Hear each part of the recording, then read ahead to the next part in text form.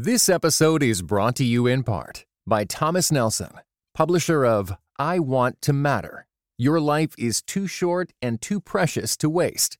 Written and narrated by New York Times bestseller Kathy Lee Gifford. Available now everywhere you get audiobooks. Hello, this is the Russell Moore Podcast, and this is he. And we are today going again back to First Word, our series that goes through the Bible's very first book, the book of Genesis, seeking there the kingdom of Christ. Before we get started, if you like this podcast, if you listen to it, it'll help us out a lot if you go to Apple Podcasts or Google Podcasts or wherever and leave a review, because it helps people to find us. And so I would really appreciate your doing that. Today, we want to come to a really heavy text of Scripture, one that's familiar to people at sort of a peripheral level. They think about Cain and Abel in the same way that they might think about the Hatfields and the McCoys. It's a dispute, a feud that they can imagine in their minds, but often don't know a lot about what was actually going on there. And I say heavy because as we're going through Genesis 4 today, there's been a lot of murder. I mean, there always is a lot of murder, but there's a lot of murder at the forefront of people's minds right now because we have seen several very high-profile murders taking place in recent weeks when I'm recording this. And, that brings up not only the sorts of questions of justice and injustice, but also those deeper questions of how could this happen? And those are the kinds of questions that come up, for instance, when someone thinks about World War I and World War II and the Holocaust and all of the evil bloodshed that has taken place over the centuries. The understanding that human beings, no matter how cultured, no matter how so-called civilized, no matter how so-called educated they are, that murderous strain always shows up, is always there. And the question is, why? Where does that come from? And why does it shock us in the way that it does? It inevitably shocks us because it reminds us that there's something about humanity that has gone deeply, deeply wrong. So if you have a copy of the Bible with you, turn to Genesis chapter 4, first book of the Bible. The large number is the chapter and the small numbers are the verses. And I want to start at the beginning of that chapter, where the Word of God says this. Now Adam knew Eve, his wife, and she conceived and bore Cain, saying, I have gotten a man with the help of the Lord. And again she bore his brother Abel. Now Abel was a keeper of sheep, and Cain a worker of the ground. And in the course of time, Cain brought to the Lord an offering of the fruit of the ground. And Abel also brought of the firstborn of his flock and of their fat portions.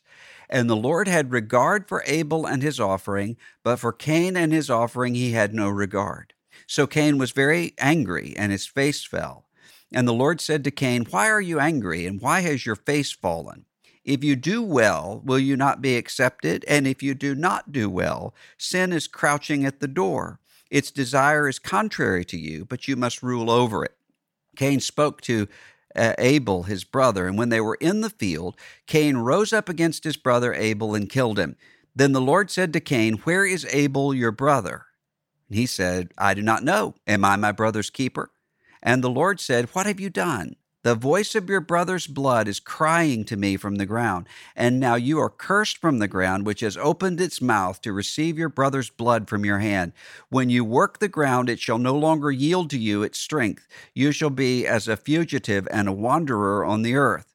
Cain said to the Lord, My punishment is greater than I can bear. Behold, you have driven me today away from the ground, and from your face I shall be hidden. I shall be a fugitive and a wanderer on the earth, and whoever finds me will kill me. Then the Lord said to him, Not so. If anyone kills Cain, vengeance shall be taken on him sevenfold.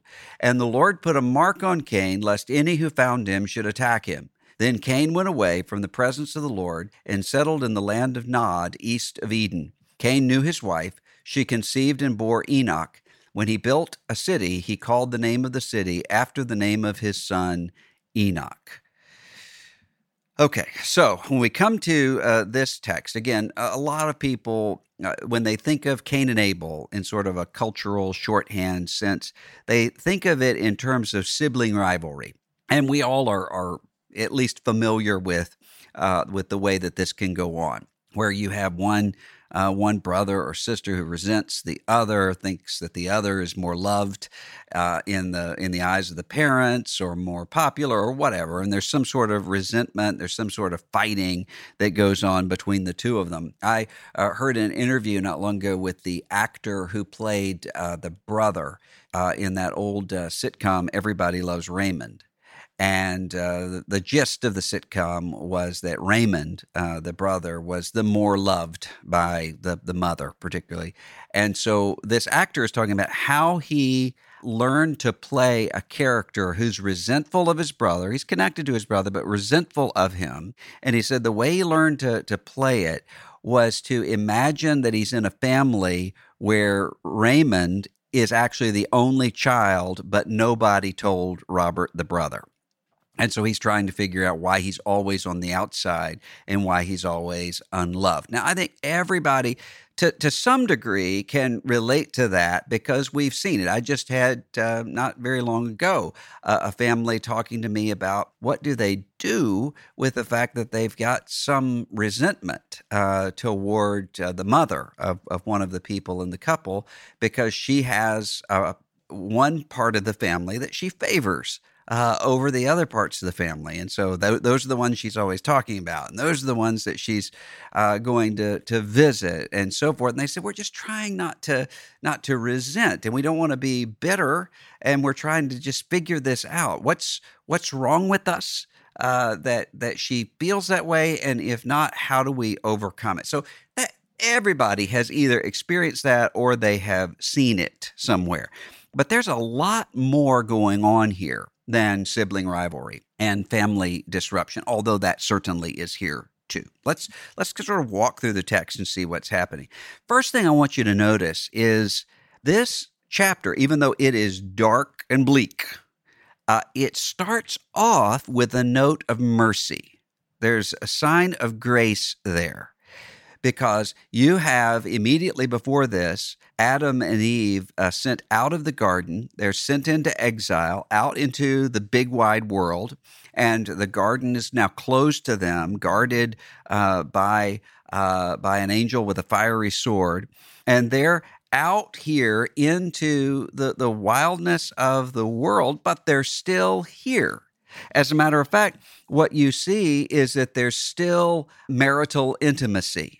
Even though that was disrupted after the fall. The man and the woman were naked before each other and ashamed. Remember, they were blaming each other for the fall. But Adam knew his wife Eve, language that refers to sexual intimacy. So that's still there. There's still that blessing of fruitfulness and multiplying. She gave birth to a son. And she said, I have gotten him with the help of the Lord. So there's still the birth of a new generation. There's still, you can tell by the way that Abel is spoken of as a keeper of the sheep, the younger brother, and Cain is spoken of as a farmer, that the cultivating of the ground, even though it is cursed in its experience, it's still going on. The dominion over the animal world, even though, again, that's cursed too, it's still going on. And you still have offerings that are being made to the Lord, which is showing you that God here is not a territorial deity. It's not that when Adam and Eve were sent out of the presence of the Lord in the garden, that temple sanctuary, it would be very reasonable for someone hearing this story for the first time to assume, well, they're away from God, and so they can't communicate with God. No, God's there too, because they're making offerings to Him. And he's choosing to relate to them. So what we're seeing here in these opening chapters is that the curse is here, but it hasn't obliterated the original blessing. You have original sin and you have original blessing, and they both are still ongoing. So I think one of the challenges that we often have is to see both of those truths at the same time. There's a concept in Christian theology that comes out of the Calvinist strain of Christian theology of total depravity. And people will sometimes say, do you believe in total depravity? And I will say yes, but it depends on what you're meaning when you say total depravity. Because if what you mean by that is the sort of thing that Augustine meant and Calvin meant and others, that depravity affects every part of a person, then yes, I agree with that. There's not one part of us that is cordoned off from sin. So you can't say, well, my body is sinful, my bodily instincts are sinful, but my thoughts are not. Or my thoughts are sinful, but my heart is not. No, it affects every part of us. But if what somebody means by total depravity is that somebody is as depraved as he or she can possibly be, and that there is no spark of grace present in the world, then obviously not. Instead, what the scripture is showing you here is that God's mercy is shining into the darkness, but it's real darkness. And so what's happening here is that Cain and Abel are carrying out these different aspects of the charge that God has given to the man and the woman. Now, some people, when they come to this text, there are a lot of people who have looked at this text over the history of the years and have said, well, this is about the move from hunter-gatherers to agricultural life. And so they would say the writer of this story is wanting to see nomads who care for flocks and move from place to place as being morally superior than the agrarians and those who are working the ground. I don't think that's at all what's going on here. As a matter of fact, I think that the shepherding of Abel and the ground cultivation of Cain are both complementary with one another. And we'll see later on why I think that is and how I think that is. But it's important at this point to say what we're seeing here, I think, is not so much a breaking off of the command that God has given to cultivate to Adam and Eve, as much as what we see is specialization. You have Cain focusing on the working of the ground, Abel focusing on the cultivating of animals. And I think that what you see taking place here is if you had a healthy and God-honoring developing in these two, then you would have seen both of these vocations working themselves out in ways that were commended by God. Somebody asked me one time, as I knew that I had talked about the Enneagram one time as a tool that sometimes people use to sort of classify people by personality, and said, well, what do you think would Jesus's Enneagram number have been? So I asked a friend of mine, Ian Cron, who's written he's sort of an expert on this and is a psychotherapist and has been working in this field for a long time. I said, I'm just curious, Ian, if you had to type Jesus, what would you type him as?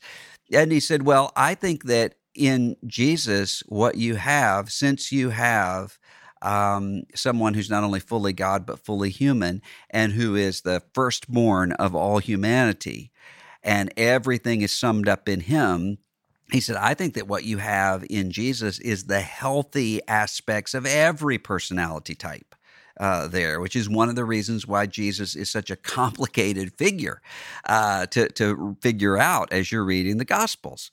And I've really thought about that a lot since he said that, because I definitely think that's true with, for instance, the spiritual gifts that we see being given by Jesus to the church.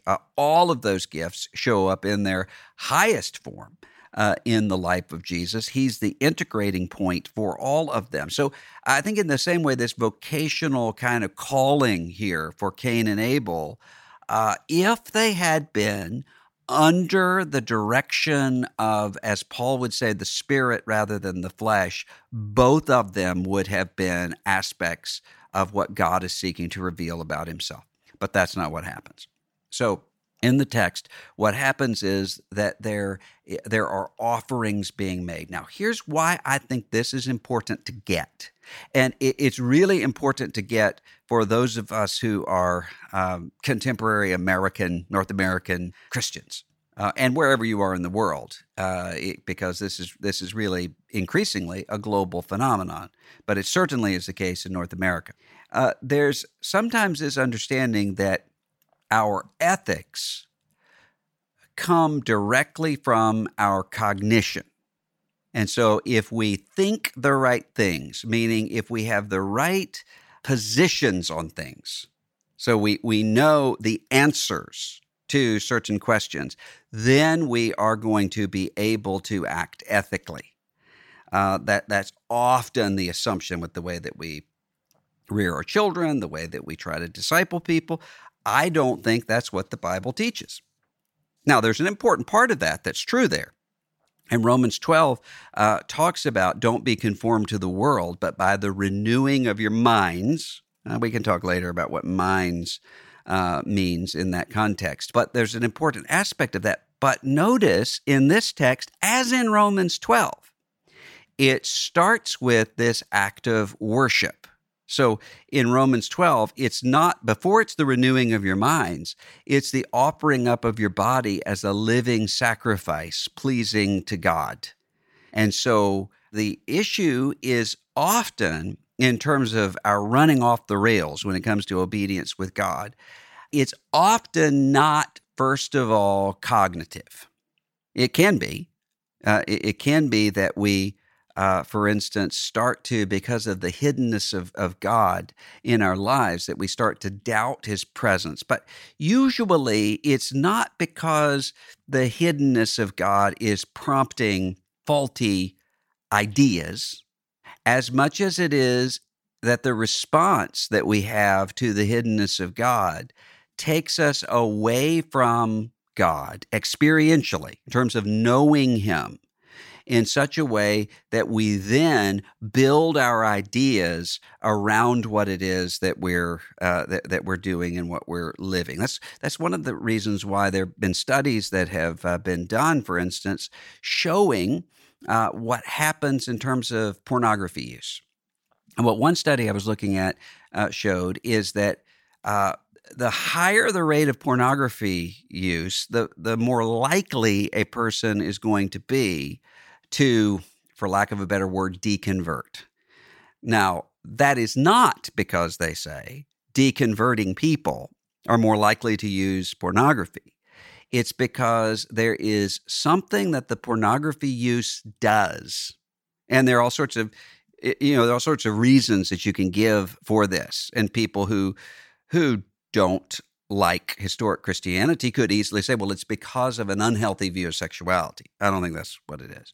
An unhealthy sense of sexuality that leads to guilt in people. But whatever it is, I would argue it is the immorality and the protecting of oneself from the presence of God that we see in Genesis chapter 3 that then can ultimately lead to what becomes plausible or implausible to a person at the level of ideas. Now, I hesitate to even say that because some of you are going to think, well, what you're saying is that people who aren't believers are morally flawed in some way more than professing believers are, and that is not at all the case.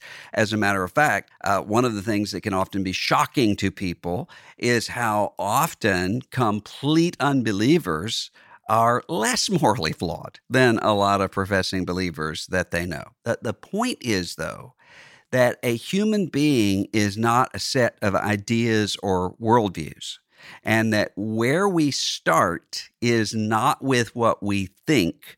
Where we start is what we worship. And every human being, Romans chapter 1, is created as a worshiping creature. The question is just going to be what the person worships. So you have Cain and Abel here both bringing offerings before God, and they're offerings that are related to their vocations. So Cain brings the fruit of the ground as a farmer. Abel brings an offering from the flocks as a shepherd. And the text tells us that God shows regard for Abel's sacrifice, the second-born son, but not for Cain's. Now, Leon Kass, I've talked about before, the philosopher who wrote on Genesis, made a really interesting point. He said, the text doesn't ever tell us how they knew that God had regard for one sacrifice and not for the other. Is it because there was sort of a flourishing or lack of it in terms of those vocations going forward? Or is it because Abel's offering was consumed by fire, as we see later on in 1 Kings 17 with Elijah and the priests of Baal, where God receives the sacrifice by fire? We don't know. We just know that God he received Abel's sacrifice and did not receive Cain's. Now, it seems to me that there are at least two problems with Cain's sacrifice, because if you just look at this, it's easy to see it as just arbitrary. God decided arbitrarily to accept one sacrifice and not the other. And probably that's the way that Cain is explaining it to himself psychologically here. But I think there are two problems that show up in the text. The first is a kind of internal motivation, that Cain probably thought that by bringing his work, bringing what it is that he had directly cultivated, that he would put God in his debt. And so there's an Old Testament scholar I really admire named Ken Matthews down at Beeson Divinity School, who has written on this and said it's important to understand who would have been reading Genesis or having Genesis read in the first place. And this would have been people who have experienced Egyptian bondage. And so what the Cain and Abel story is a reminder of, just like the Jacob and Esau story and the Judah story, telling that story again, remembering that history again, is a way of pointing out Israel is the firstborn son, God says in Exodus, but the sacrifice is received not on the basis of status, just because you're the firstborn. It's received on the basis of covenant, on the basis of relationship. Now, this is important because you're going to see Jesus as firstborn son, firstborn from the dead, firstborn of creation, firstborn of all humanity.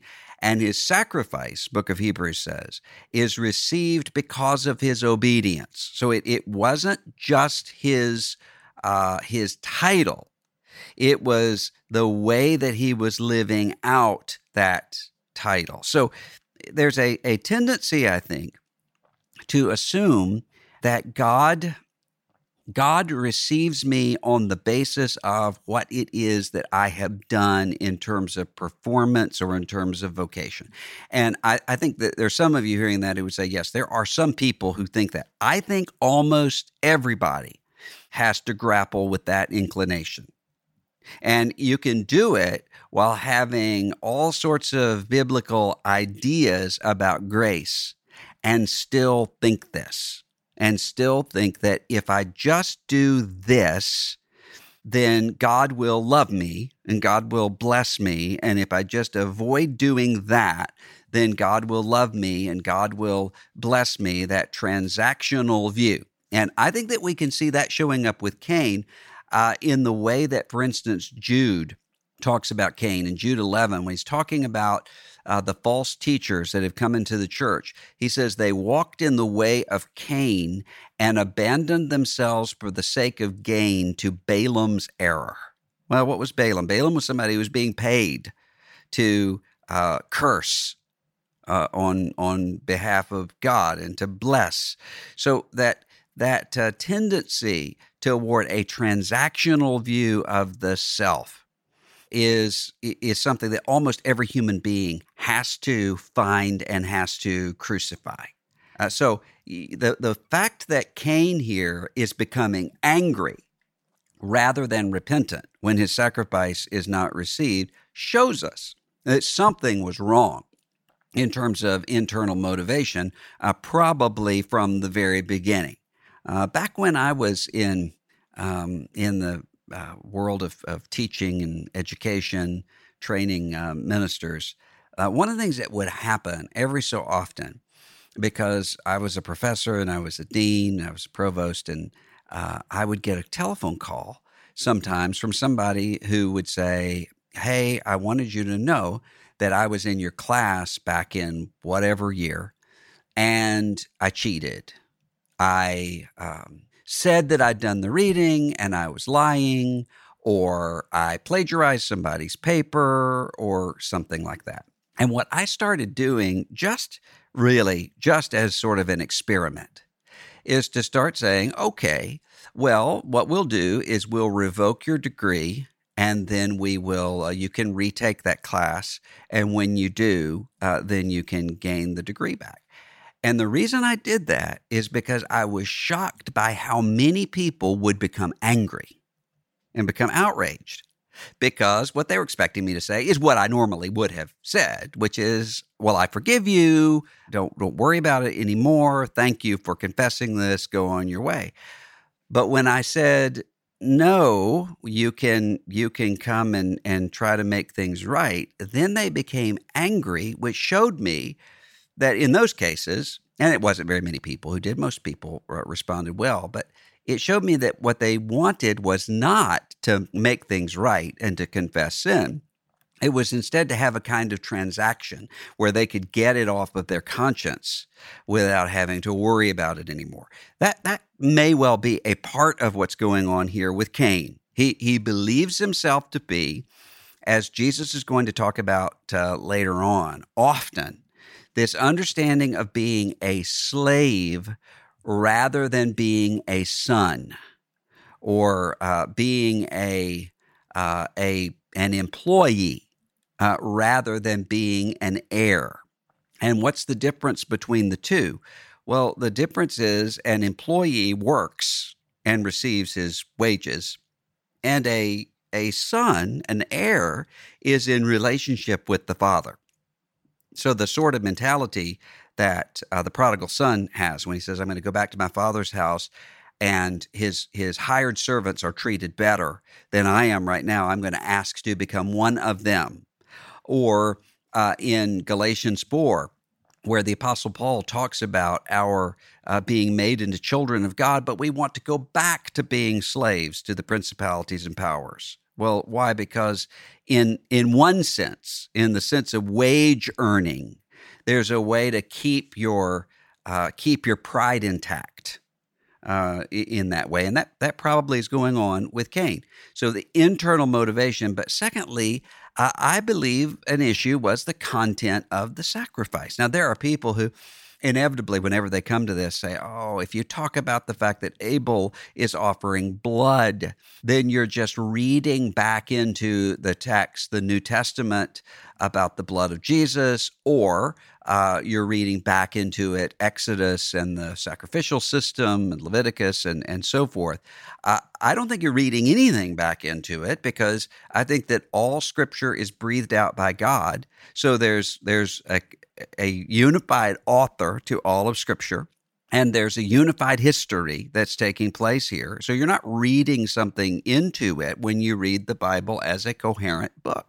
And I think that one theme that runs throughout the whole Bible is the significance of blood. Abel is offering a violent sacrifice. It requires the taking of a life, while Cain is offering up the end result of his sweat, of his work, of his labor. Now, the difference between those two things is that, yes, Abel is involved in some cultivation. He has to protect these livestock. He has to raise these livestock, but blood at the most fundamental level is a mystery. It is evident that blood is coming from something that is not created, is not technology. Now, agriculture is also the same way. God gives the increase, we see, but it's not as obvious that is the case.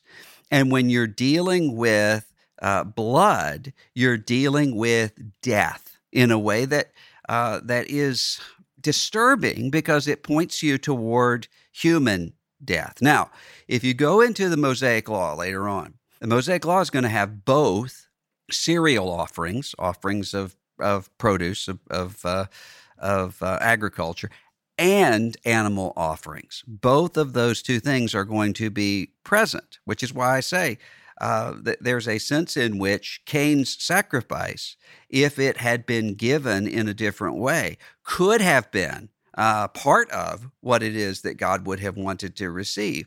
But only through the shedding of blood, Hebrews says, do we find forgiveness of sin.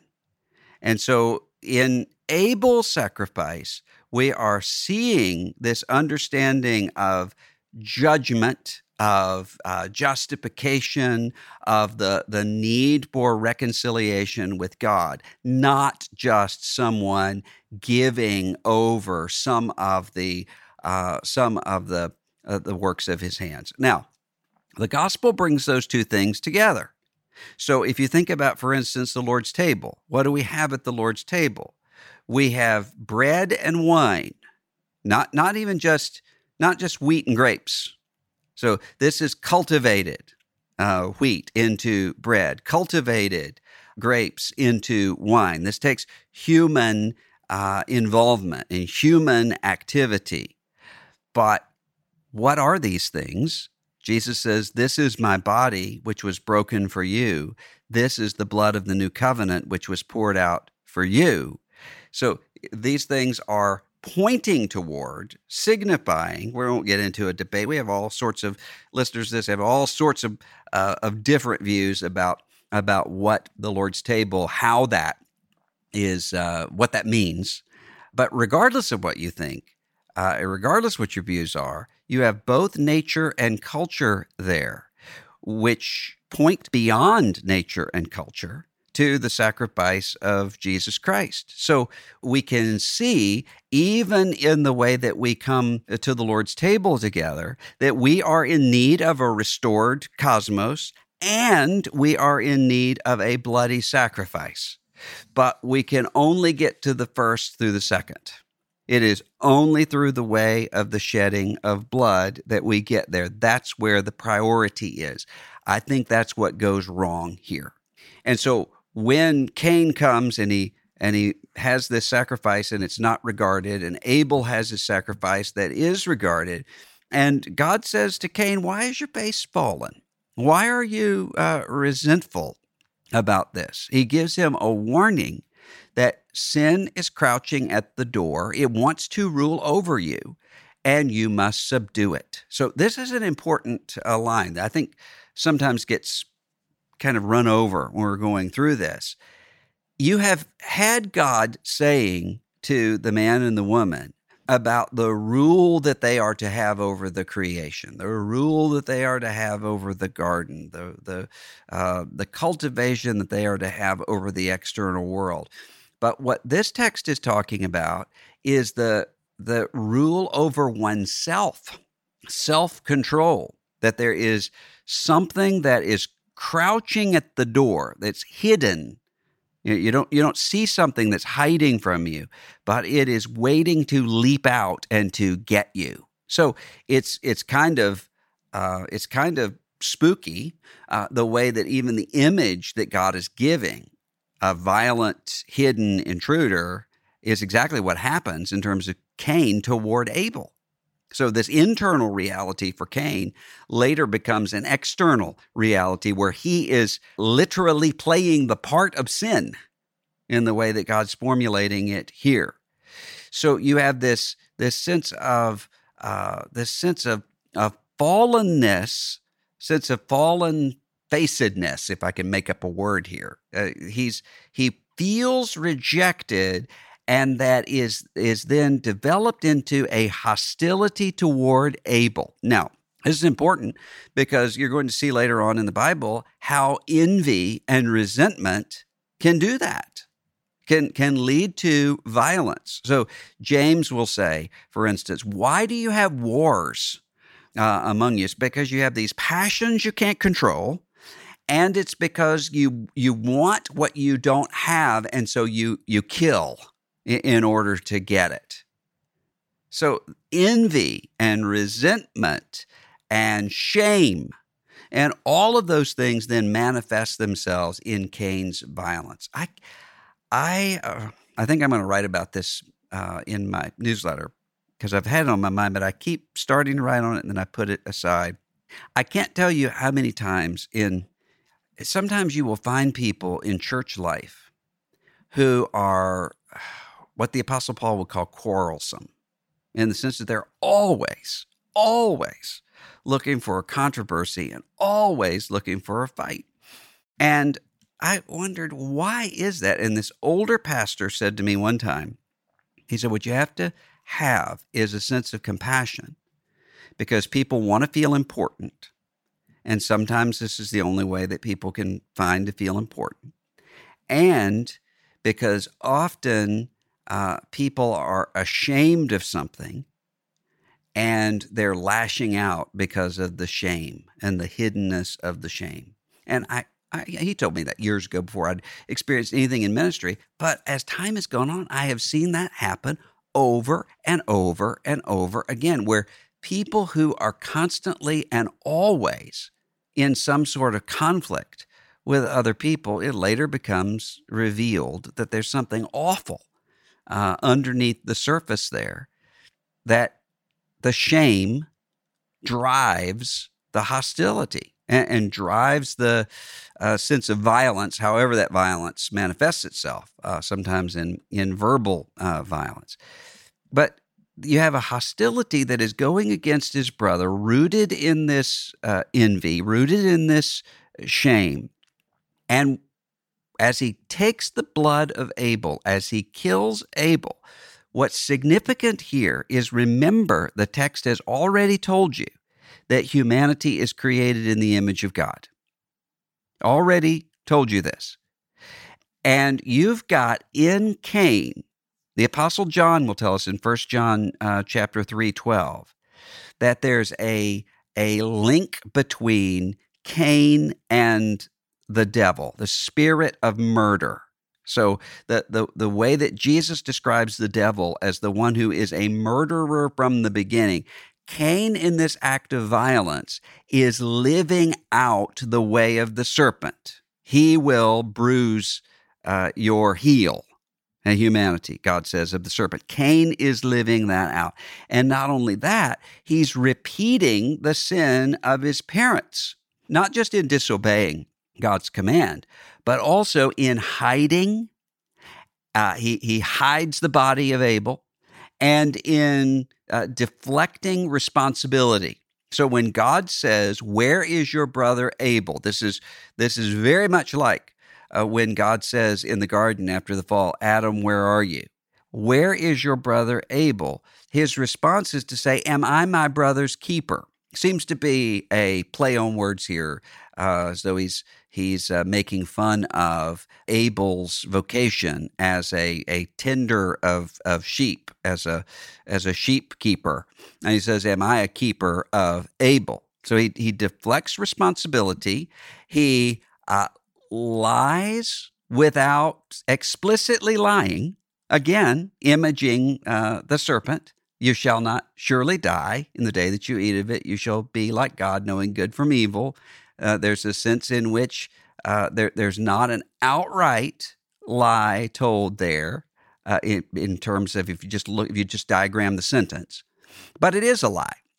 Because the question is, where is Abel? And his response gives the implication, I don't know, and I can't be held responsible for that. But God knows, of course. God sees this. He's not questioning in order to find this out. He is questioning in order to bring about the response. And he says, the ground is crying out. The blood of your brother is crying out, and the earth is crying out. So what God is giving here is a picture of the creation itself as a witness to the deed that was done. We see this elsewhere in Scripture. I mean, I think immediately of James chapter 5, where James says to the landowners that are exploiting their workers, that God hears these cries that are coming out. And if you think about the way that this murder is pictured throughout the rest of Scripture, John says, don't go in the way of Cain, the way toward violence. And he defines that violence not just in terms of physical murder, but in terms of hatred of the brothers, or a refusal to love brothers and sisters is in the way of Cain. The Scripture speaks of Abel as this first of the martyrs. So Matthew 25:25, for instance, and Hebrews 11:4 about the martyred blood of Abel here.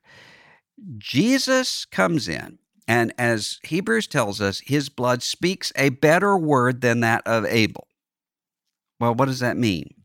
I think what it means is not only is, of course, Jesus' sacrifice of himself infinitely greater than a sinful human being's death, but also because Jesus here offers a sacrifice that is commended, like Abel, except infinitely better.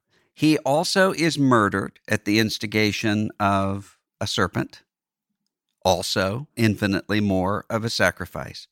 But if you notice what's happening in the life of Jesus, you have the offering of the sacrifice and the injustice against oneself taking place in the same person. So if you say, who killed Jesus? Did the Roman Empire kill Jesus? Yes. Did the crowds kill Jesus? Yes. But in one sense, Jesus is saying, no one takes my life. I willingly lay it down. That's the sort of tension that the Apostle Peter talks about in his sermons in the early part of Acts, where he says, lawless hands crucified him. This was unjust and a sin, and this is the purpose and the plan of God. So God sent his Son into the world in order to actively offer up a sacrifice. So both of those two things are brought together in the life of Jesus with infinitely more value than what happened either in terms of the sacrifice of an animal or in terms of the death that is experienced by Abel. And you also have Jesus here who is redefining the meaning of brotherhood, so that when Cain says, am I my brother's keeper? Jesus speaks of himself as a good shepherd, as a tender of the sheep. And when he's resurrected from the dead, he says to Mary, don't cling to me because I'm going back to my Father, but go to my brothers and tell them that I am ascending to my Father and your Father, to my God and your God. He's immediately thinking of the brothers, and he's tending to them. And even as he does that, he's initially supposed to be, by Mary, the gardener. Isn't it interesting how all of that comes together in Jesus Christ? He's supposed to be the gardener, and he is planting a vine, and he is the vine that brings forth good fruit, and he's the shepherd who cares for the sheep, and he's the lamb who offers himself up as a sacrifice for the sins of the world. All of these things together, so that when Cain is filled with rage and anger here, what John is warning us against is to say, when you hate someone else, you hate the brothers and sisters, what's at the root of that is a spirit of murder. Now, that doesn't mean, I passed a guy one time who was talking about, it was a college student, it was on a college campus, and he had a group of other college students around him, and he said, well, Jesus said, if you've had lust in your heart, then you have already committed adultery. So it seems to me, if you have lustful thoughts, you might as well go ahead and do the deed. Well, I had to interrupt the conversation to say, well, that means that if you're wrongfully angry at somebody, you might as well go ahead and murder them. That's not what Jesus' point is. No, God forbid. His point is that the move toward adultery doesn't start with the act. It starts with the internal disposition. And the move toward murder doesn't start with the act. It starts with the internal disposition. That's what's happening here. So that what takes place is that there is a way of idolizing one's own flesh, one's own status, is what happens with Cain, in a way that then projects violence out against someone else. And this is the way of the snake, not the way of Christ. But here's the most important thing, I think, I want you to remember when we go from Genesis 4, is it starts with a picture of grace and mercy, and it ends with a picture of grace and mercy. Now, both of them are complicated and mixed in with some terrible things, but those signposts are there because when Cain is ultimately found out to be a murderer, God has every right to take his life, but God doesn't. Cain says, he gives to Cain, just as he had given to Adam and Eve, not immediate death. He gives him a temporary suspension of doom, and he gives him exile. He sends him out from that place.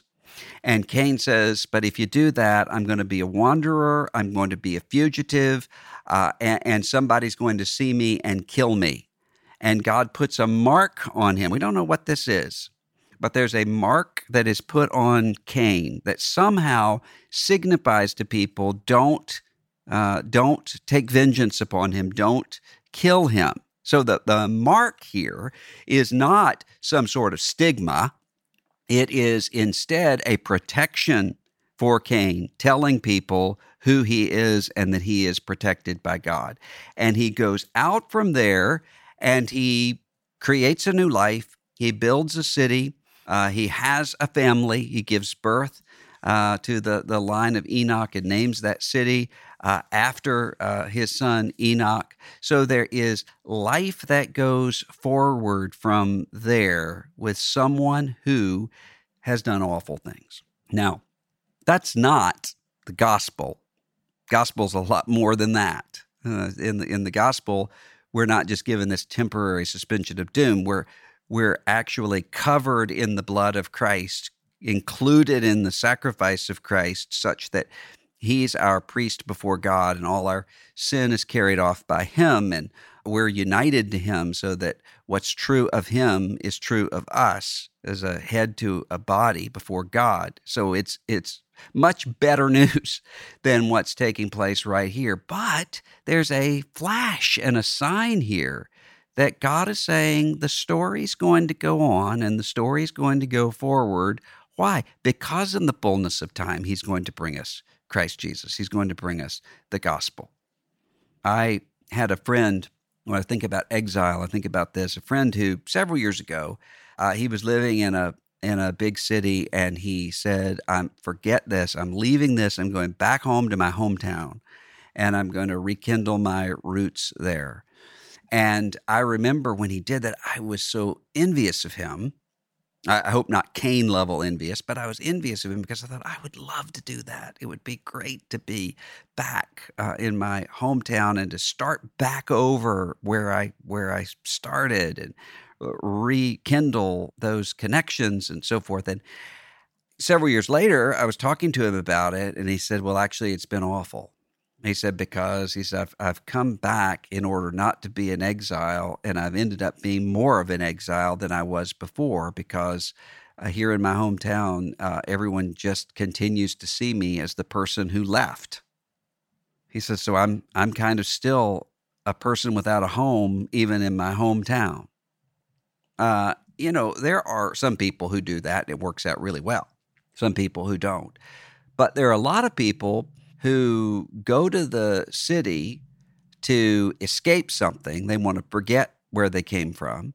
But for some people, the escape to the city is a way for them ultimately to be able to reconnect. So I was thinking about Cain, and as Cain leaves, he's bearing the guilt of this murder. What's the end result of Cain's story? We don't know. We don't know what ultimately happens with him. But it made me think of a line from Willie Morris, fellow Mississippian of mine, who in a book that he wrote called North Toward Home, about his life in New York City as somebody who grew up in the Mississippi Delta. And he talks about being back home in Mississippi, and he was in the airport headed back to New York. And the book ends with this: "Why was it always in such moments just before I leave the South did I always feel some easing of a great burden? It was as if someone had taken some terrible weight off my shoulders, or as if some old grievance had suddenly fallen away. The big plane took off and circled in widening arcs over the city, over the landmarks of my past and my peoples. Then slowly, with a lifting heavy as steel, it circles once more and turned north toward home." Exile's awful. And the terms of exile can destroy us. But exile also can lead one back home. And if you think about Cain, and what could be more awful than this, the shedding of innocent human blood. And Cain knows that he's going to bear the guilt of this wreckage and that he can't ever outrun it. And yet God gives to him a place of refuge, a place of safety, and perhaps space for repentance. And how does that come about? It doesn't come about through Cain's performance. It doesn't come about through Cain's strength. It comes about through his vulnerability. He is only at the place, perhaps, where he can stop comparing himself with others. He can stop seeing himself as in a transaction before God, and maybe, just maybe, start to see himself as a sinner in need of grace, as a murderer in need of forgiveness, as an exile in need of a home. Can only happen then.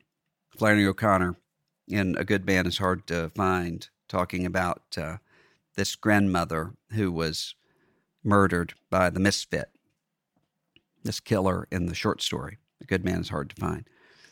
She says that, she quotes the misfit as saying, "She would have been a good woman if it had been somebody there to shoot her every minute of her life." So the only time that she actually came to a grappling with who she ought to be is when she faced death. Maybe the only time that Cain would be able to come to a real accounting of who he is before God is in being sent away. So there's a writer, a book that came out several years ago about O'Connor that says this: the mystery that Flannery O'Connor engenders better than any other writer is not that a good man is hard to find, but that to find one takes hardness and difficulty. This mystery of grace from suffering, portrayed again and again in her fiction, resulted from the daily mercy that was her own sickness of lupus. To put it differently, Flannery O'Connor was a good woman because lupus was there every minute of her adult life. There's a sense in which having an understanding of our own frailty and our own wreckage and our own judgment, when we really look at that and see that, that is the only way to ultimately see and to find grace. See who we are and carry it to crucifixion. So that means this story is not just that of two brothers at the dawn of history. It's also our story too. And we've come here not to raise Cain, but to bury him. Thanks for listening to this episode. If you haven't yet subscribed, please do so on Apple Podcasts or Spotify or Stitcher or Pocket Casts or wherever you listen. And if you're listening on a smartphone, tap or swipe the cover art and you'll find show notes, including some details that you might have missed. And we'll pick right back up here in Genesis next time with another First Word. This is Russell Moore. Onward.